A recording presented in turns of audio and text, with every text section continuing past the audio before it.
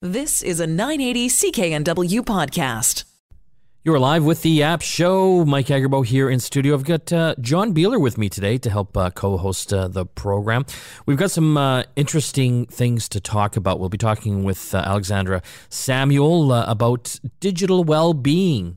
So important that Apple and Google are on this bandwagon to make sure that we protect ourselves from doing too much digitally.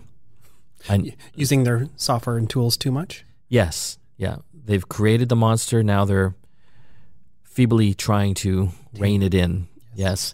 We'll also be talking with a journalist from the National Press about the digital AI laws, artificial intelligence laws in Canada, and how they're kind of non-existent or very, very weak. You know, artificial intelligence is increasing exponentially. You know, all the data that we're giving all these companies, they're using AI to manipulate that and use that. Companies, police, healthcare workers. Train their robots. To train the robots that might one day take over and kill us. We'll get an understanding of where we're at and what we need to do to protect ourselves. Let's talk about some of the app news this week, John. And again, another privacy breach. This is courtesy of Snapchat. Snapchat is that app, unless you are under 20 years of age, you don't know anything about or use. Do you have it? I do. Do you ever use it? Barely. Yeah, I have it, and I don't think I've ever got any snaps lately. Or maybe I didn't load it again on my new iPhone here. It's one of those things that anytime a new platform comes out, people sort of rush to, and then if it's not your jam, you abandon it. And I think, like you said, if you're over a certain age, it's probably not for you. Well, in this case here back, this was a few years ago, some of the employees had unfettered access to users' data and information. They would be able to go into user profiles and actually see some of the location data of where those people were, and even their snaps as well, the pictures and messages that they're sending each other. Well, this is another cautionary tale of what are you giving these apps? Are you giving them your nudes with your girlfriend or your boyfriend to send to somebody else, thinking that no one else is going to see it, but that other recipient? No one will. Right. Yeah. Once it's on the internet, it's there forever. Yes. So just assume that all the time. No matter how secure they say it is. Right.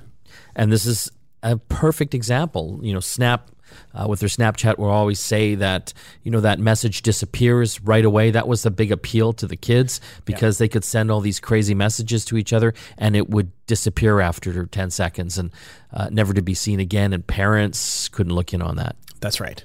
The other thing I found out about Snapchat users, though, was the fact that a lot of these kids, they love it because they've inherited their parents' old phones that have no storage. And so they can just basically take a picture and it just goes out to the cloud into the, to their friends or whatever. And then it's gone. They don't have to fill up their phone with photos. So it's a very disposable piece of technology, I think, in a lot of ways. But definitely, as we found out, it doesn't always go away. So Snapchat, you suck too. Just like the rest of them. You again violated privacy without due attention or care.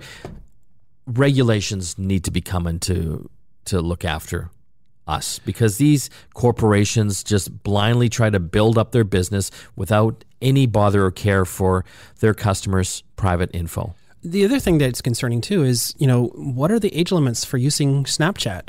What kind of access do these employees have of underage photos and things like that? Oh my God, yeah. Because they could be potentially, if these kids are sending nudes of each other, they could be viewing child pornography. Exactly. Right? Yeah. Oh, that would be a good thing to go after them for. Let's go on to something a little lighter. You're a big gamer. I am. But more so retro gamer. Pretty much. Yes, I am too. Yeah. I think we're of that age where we love the old games. And both you and I, we have retro emulators, these apps that work on our computers, or we've built Raspberry Pis as well, these little mini computers. And your new car has one too. Oh my God, yeah. My new Tesla, one of the hidden Easter eggs on the big giant screen on my Model 3 is a section where you can play some old Atari games, Centipede and Missile Command, like the old Atari 2600 games right on my giant console screen. Yeah, it's pretty cool. That is kind of cool. So it's a big thing. Retro gaming is huge. These emulators, these apps that let you play some of these old games are huge. Now we're seeing there's a new device coming out, a little handheld called the Playdate Retro Handheld Game System that is coming out for about 200 Canadian. Yeah, this has a really interesting sort of backstory too. The company behind it is Panic, the software developers. They've been making really cool and useful Mac and PC apps for decades. Yeah. And they've always been a little quirky and a little different. And I actually have had a chance to be in their studio for some tours a few times, and they're just a great bunch of people. And so what's really cool for me is that, a really interesting app developer is working with a really interesting music hardware developer, Teenage Engineering, who also has partnered with IKEA to build speakers and all kinds of cool stuff. They now have worked together, Panic and Teenage Engineering, to make a little handheld called the Playdate that has a really interesting model. It's a black and white screen. Black and white. Yeah. And that's retro. It's very retro. Yes. It even has a hand crank on the side. Why would you need a hand crank? It's one of the methods of interacting with it. So that's kind of crazy. It's crazy. And, if you know these companies, they're kind of kooky companies, but I think it's going to be a lot of fun. The interesting model behind the game platform is that they're going to, when you buy this device, it's going to come out with a new game every week for 12 weeks. And they're currently looking for developers to make other games for it. So it's kind of like, on your phone when you have like a little puzzle game or something like that. You want something quick and fast. This is the idea behind the Playdate. It's going to give you these little fun little retro boosts of nostalgia, and they're going to come up with new stuff all the time for it.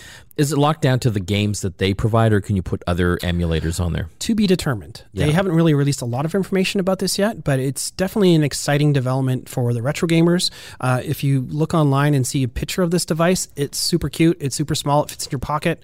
I think a lot of people are going to want to have that little crank is going to jam into you all the time. Perhaps. Maybe it's detachable. I hope so.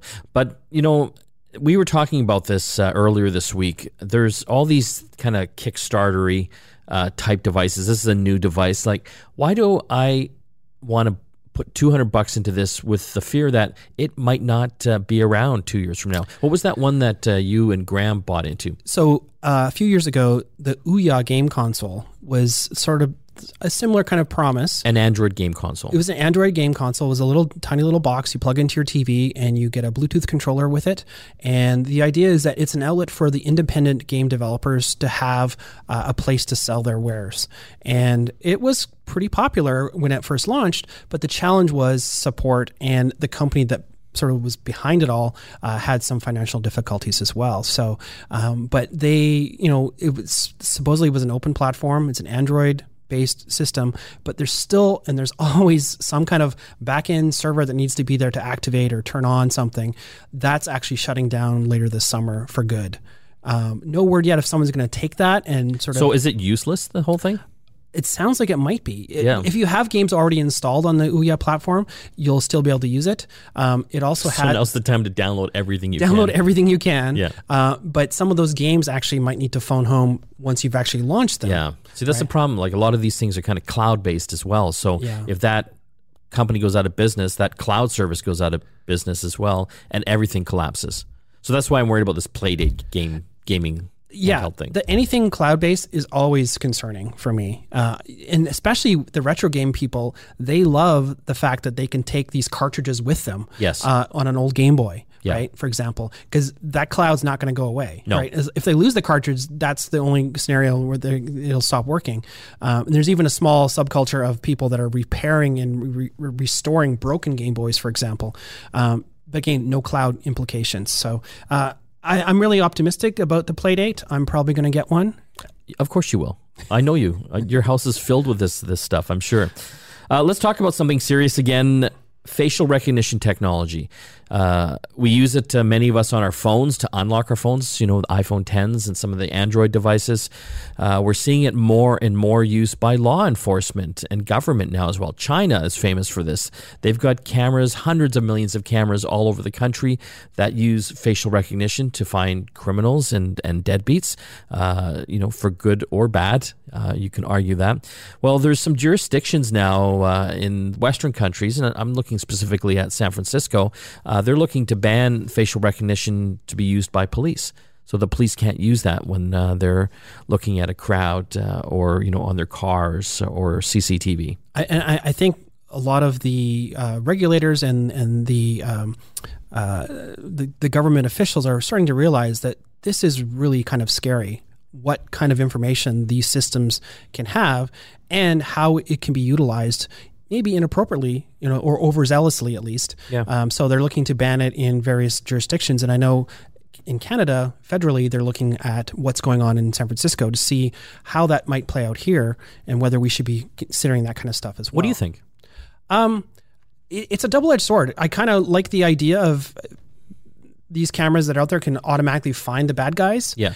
But what's a bad guy? What is the definition of a bad guy? Oh, I didn't make my mortgage this month, right. Or I'm late paying my car payment. But if you think of like say a tragedy where like there's a shooting or something like that, yes, where they're trying to find somebody, the rush to find a bad guy might be a little too quick with a partial recognition, on these things. Well, humans were always good with technology and just coming out with the best intentions right off the bat. Maybe it'll be cloud-based, so it'll disappear. Yeah, exactly. We have so much more to talk about on the App Show today. Coming up next, your digital well-being. Google's trying to look out for you. What does it all mean? Stay tuned. You're listening to the App Show here on the Corus Radio Network. Back after this. Well, our world is completely controlled by the internet and our online personas. Everything is up in the cloud. How are we looking after our well-being? Well, Google has a plan. They've announced the Google Digital Wellbeing Initiative at Google I/O to help us understand what that means and how it will save all of our lives. We've got our favorite tech socialist, Alexandra Samuel. Thanks for joining us. Nice speaking with you. So explain to our listeners what this is all about. Well, like a lot of tech players, I think Google is recognizing that the blessings it has bestowed upon us in the form of endless technology also bring us a lot of challenges. And so they've created this digital well-being portal to help people think about some of the biggest challenges around technology. And I was fortunate to be part of this project and to share some of my own suggestions for how you can achieve focus even when your phone is in the room, and how and when it might even be, God forbid, appropriate to leave your phone in another room. So do you think this initiative is going to change your life? Well, I think there's certainly a lot of ideas that people discussed in the videos on the site that I found really interesting. I regard digital well-being as a kind of core lifestyle practice for all of us at this point. If you think about your life, I will bet you spend more time holding your phone or on your computer than you spend in church, than you spend at the bank, than you spend maybe with your spouse or even with your kids. And yet, there are a million self-help books for how to deal with your finances and how to get closer to God and how to help your marriage. And yet this life we have online touches all of those and more. And yet we often don't take the time to reflect on how we can make our technology work for us instead of harassing, stressing, and distracting us. I'm a little concerned because since Apple, and I know they're not Google, but Apple's got screen time now, I'm getting these awful reports that really make me feel bad about myself. I'm literally spending way too many hours a day. Do you think these types of initiatives are going to help people, make them more aware, or are we just so addicted we don't care? I think a lot of people are experiencing enough pain now around their digital habits that they're grateful to have different tools that help keep it in check. So I know a lot of people will use, browser extensions that block Facebook if they're trying to work, or that help remind them if they fall off task when they're on their computers. I think that the danger of that approach is if the tail wags the dog. Installing a bunch of browser extensions or a bunch of focus apps is not going to help you get your relationship to technology into a healthier place unless you know what it is you want technology to do, unless you know what you want from the technologies in your life, and unless you're really clear on where you want tech to take a break. And so I always encourage people to start by thinking, what are your big goals? What's really important to you in your career, in your personal life, in your family life, in your friendships? And then how can you organize your devices to help you focus more on what you want and help avoid the kind of pitfalls we all have? I think, all of us have certain kinds of behaviors that we can fall into online. And then, as you say, you look at your screen time and you think, wow, I spent 14 hours on Facebook this week. I'm not sure that I really wanted that much Facebook in my life. I'm not sure it really left me feeling better. But that doesn't mean you want to quit Facebook. You only spent 14 hours? Yeah, well, I'm terrified. If I actually looked, I might actually be more. But, small things can help keep that in check. So you need to think like, okay, I spend all that time on Facebook because I really want to know what my friends are up to, and I really love being able to connect with my closest friends, or I really love to be able to share my artwork, or I really love to be able to share pictures of my kids. But once I'm on Facebook, I tend to start clicking things and get lost in the vortex. So, that suggests a really simple strategy. Don't put Facebook on your home screen. Put it a little further away so that you only look at it when you really, really want to look at it and not just sort of out of habit. And when you go on Facebook, think about what it is that you came to do, and maybe even set a timer. So after 5 or 10 minutes, you get a reminder, oh yeah, I didn't mean to disappear into this vortex of link clicking. I've done the thing I came here to do, and now I'm going to put it away. Apple tells me I'm 40% down from a previous day's Facebook browsing. Mazel tov. Well, I will confess the number one habit that has helped me reduce the amount of mindless time I spend on Facebook and that I spend on mobile games, because I have a few little mobile puzzles that I've spent terrifying amounts of time on over the years. What really shifted that for me was when I started knitting. And I started knitting specifically to stem my addiction to one of these mobile puzzles. And, now I'm a weird knitter who knits all the time. But it's been a lot healthier for me than just clicking little boxes on a screen. We're talking with our friend Alexandra Samuel, tech socialist/knitter. Every time I talk to you, there's some other weird quirk about you, but I love you. Those are some great thoughts, and I appreciate you coming on the show today. So nice speaking with you. When we come back from the break, it's the Hot 5 app countdown. Hot 5 VPN apps, virtual private networks for when you're out and about and don't want to be tracked down. And also we'll be chatting about artificial intelligence laws in Canada. Are they strong enough? Back after this.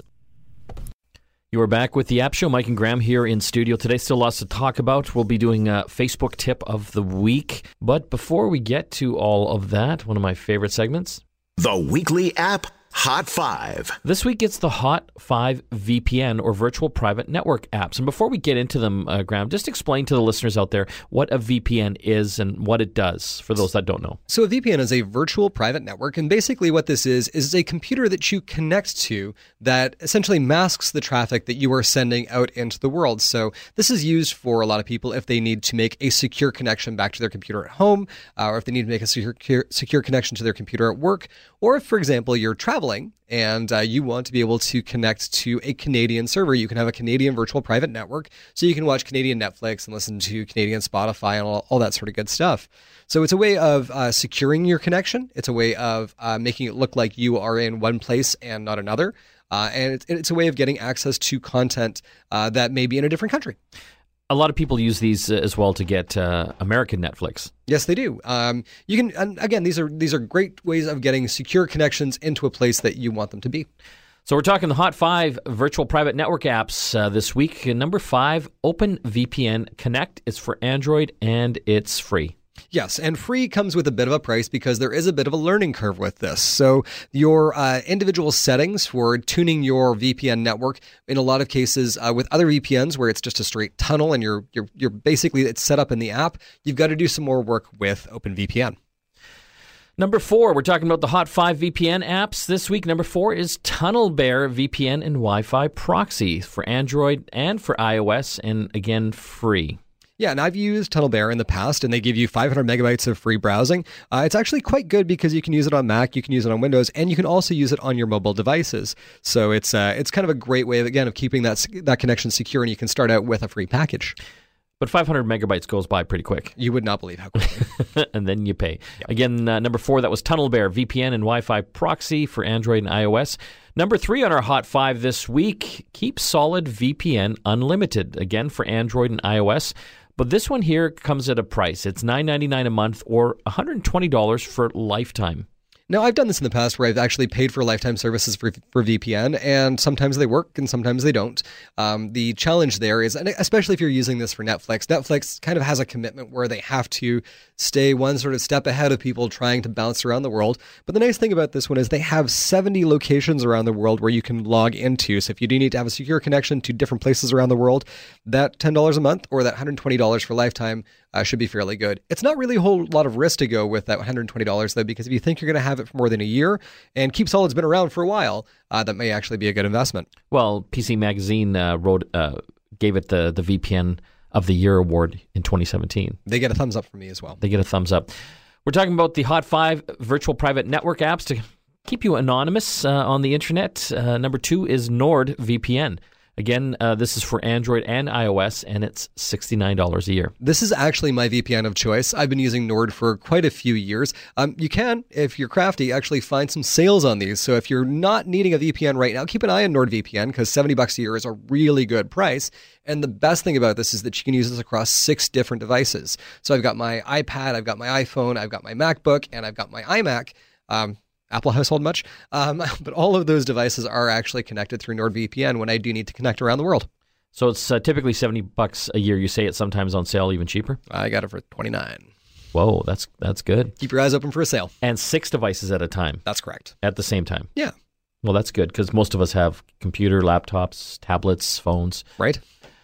Number 1 VPN app on the Hot 5 VPN apps here on the App Show is VPN by Private Internet Access. This one here is for Android and iOS, and it's $39 a year. Yeah, and Christina was actually saying that this is her VPN of choice. You can also use this on your desktop, and it is great because not only does it give you VPN access, but they've got a feature that they call Mace. And Mace is kind of neat because it actually uses domain level and IP level blocking for things like ads and trackers and malware. So when it identifies that someone is tracking your progress through the web, or it identifies an ad that's out there, it can filter that stuff out, which is super helpful if you're doing mobile browsing while you're roaming, because it's going to cut down on the amount of traffic. I was reading a study the other day that says up to 50 to 70% of mobile traffic is actually ads when you're browsing. It's getting irritating, Graham. I surf the web a lot, and the video ads that come up that just start playing audio right away drive me crazy. This is one of the great features that I think Apple has rolled out really well in the new mobile Safari, and I think mobile Firefox, the new Quantum mobile Firefox has done.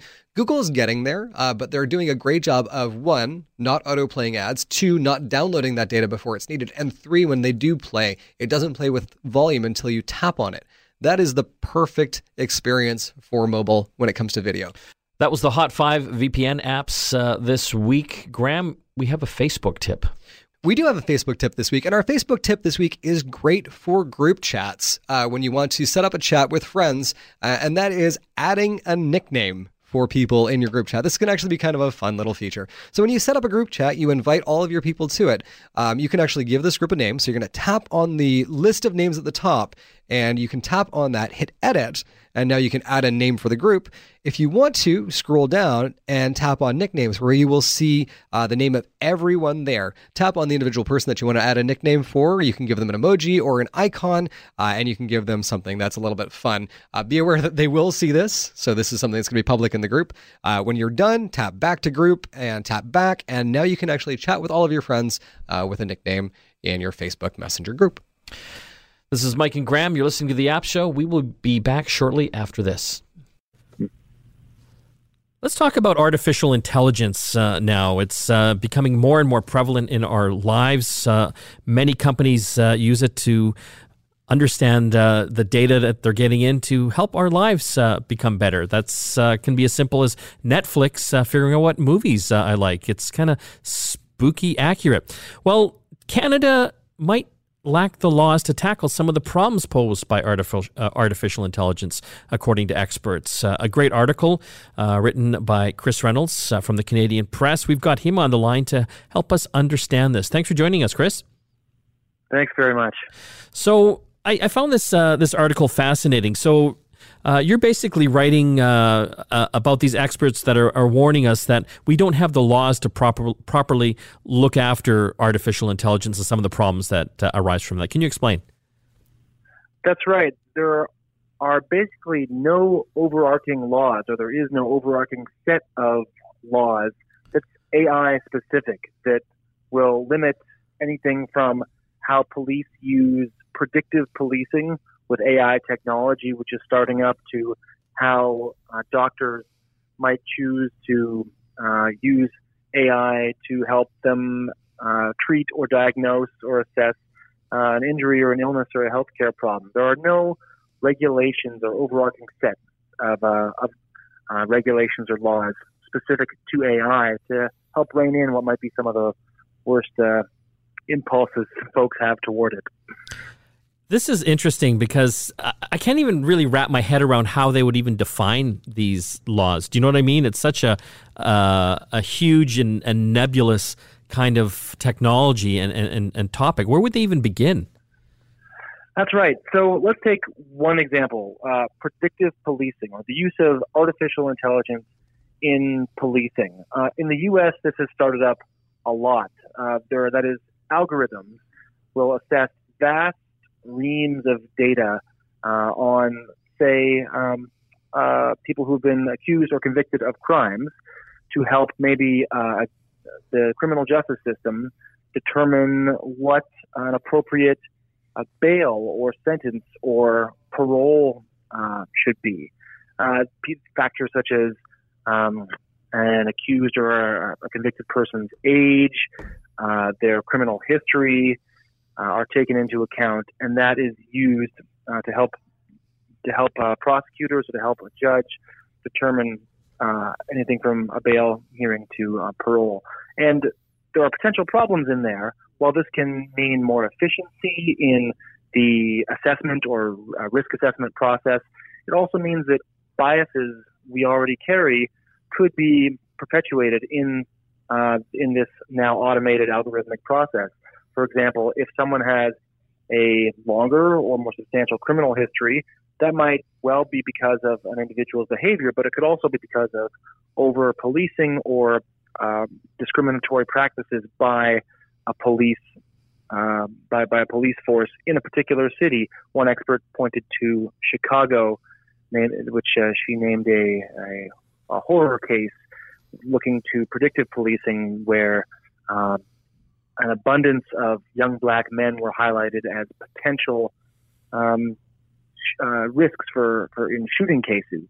But this is predictive policing again, simply because of an algorithm found them to be more likely, when the vast majority of the people listed had never actually been involved in a shooting incident, victim or otherwise.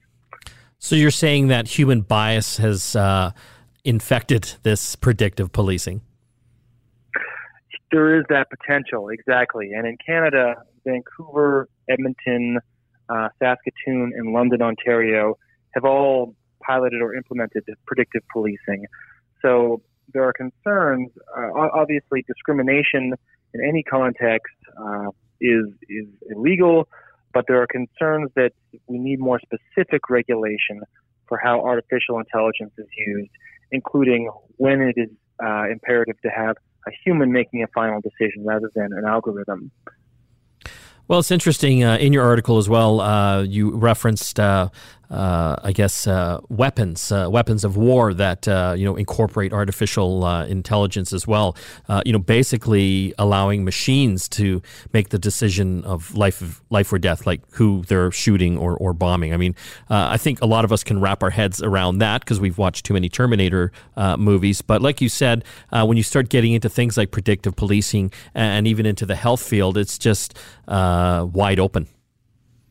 Yeah, that's right. I don't believe that artificial intelligence is widely used yet in healthcare to diagnose health problems or to treat them, but the potential is there. The industry seems on the cusp of going there. But again, clinicians, doctors are afraid, one expert told me, to get into this because there's a lack, it's sort of a gray area as to how AI can be used. And the federal government doesn't seem to be moving very swiftly, at least, toward any kind of a strong set of regulations. Is that because there's really no precedent for this? Like, how are we compared to like the U.S. or the European Union? That's a great question. Yeah, the U.S. and the EU Neither of them have really strong, broad sets of regulations that are AI specific either. They have both. The U.S. Congress and EU Commission produced more extensive reports than Canada has done. Canada has basically come out with a very short set of principles. I believe it's about 119 words. This is the Treasury Board of Canada on the responsible use of AI that stresses transparency and proper training whenever it's deployed. And the Prime Minister Justin Trudeau, along with the French President Emmanuel Macron, just in December, commissioned this joint task force to help guide AI policy development with an eye to human rights. But any report that is going to emerge from this has no timeline, and whether that's going to lead to regulation is still up in the air. Do you think we're far off from actually trying to get a handle on this? Well, you're right. AI is this vast, nebulous realm with vague terminology and just almost endless apparent applications. So I think a broad set of federally mandated regulations or legislation specific to AI is a ways off. One thing that several experts have recommended is basically that various fields be overseen, audited or overseen or monitored by groups of experts or by agencies, so that it's sort of an industry specific regulatory bodies, so that unique challenges specific to those industries can be handled appropriately when it comes to AI. We've been talking to Chris Reynolds from the Canadian Press about how Canada is maybe lacking on how we can tackle some of the problems that AI might face us humans in the future and building the laws around that. Chris, I want to thank you so much for joining us today. Thanks very much, Mike. A lot more to talk about here on the App Show. Stay tuned. Back after this. You are back with the App Show. Before we get to our travel app of the week, we've got a fitness app of the week. Graham, what do we got? So this week's fitness app of the week is Jeffit, Jefit. It's a workout tracker. Jeffit? Jeffit. And it's for Android, iOS, and there is a desktop web app as well. It's free with in-app purchases, which is a premium subscription to track things and that sort of thing. But over 8 million people are using this, and it's an exercise tracker that gives you detailed workout programs, HD video exercise instructions, and a bunch of tools to log and track what it is that you're doing. So this actually has more than 1,300 exercises in the app's database, and you can plan out your routines, both inside and outside the gym, and it lets you choose from other user-generated workouts. So basically, you can go through the community, find a workout that you feel is going to be cool for you, and do something different each time. So that's this week's fitness app of the week, Jeffit. Thanks, Graham. Well, it's that time now. It's our travel app of the week. This week we have Day Use, and this one is available on both Android and iOS for free. This one is interesting, actually. If you've ever taken a red eye or had a strange layover, you can find yourself with no place to go. This one allows you to book hotel rooms for the day rather than the evening hours. So you have a place to relax or take a shower or, get some work done while you're laying over. And it often gives you the access to the same amenities that other guests are enjoying, but it is at a reduced rate. So you're saving a bit of money and getting a little bit of comfort on your journey. What's it called again? Day Use. And what platforms is it available for? Available on Android and iOS, and it's free to download. I love this because I've taken a lot of red-eye flights, especially if you go international. I flew over to Taipei in Taiwan last year, and I got in at like 7 a.m, and I had nothing to do. And this app would be perfect to help me find a place to stay. That's right. And again, it gives you access to a lot of amenities. So it's a nice way to relax and, decompress after your long journey. Well, thank you very much, Christina. That was Day Use, the app that helps you find places to stay during the day, during layovers or after red-eye flights. That's all the time we have left. I really want to thank Graham and Christina, my fellow producers and co-hosts here on the App Show. And again, great to have you back, Christina. Great to be back. Don't forget to listen to our sister show every Saturday on the Chorus Radio Network. Get Connected, your look at everyday tech and smart home technology as well. Mike, Graham, and Christina signing off for the App Show. We'll see you again next time. You've been listening to a 980 CKNW podcast. Listen live at cknw.com, the Radio Player Canada app, TuneIn, Amazon Alexa, HD Radio at 101.1 FM HD2, and on the AM dial, 980 CKNW.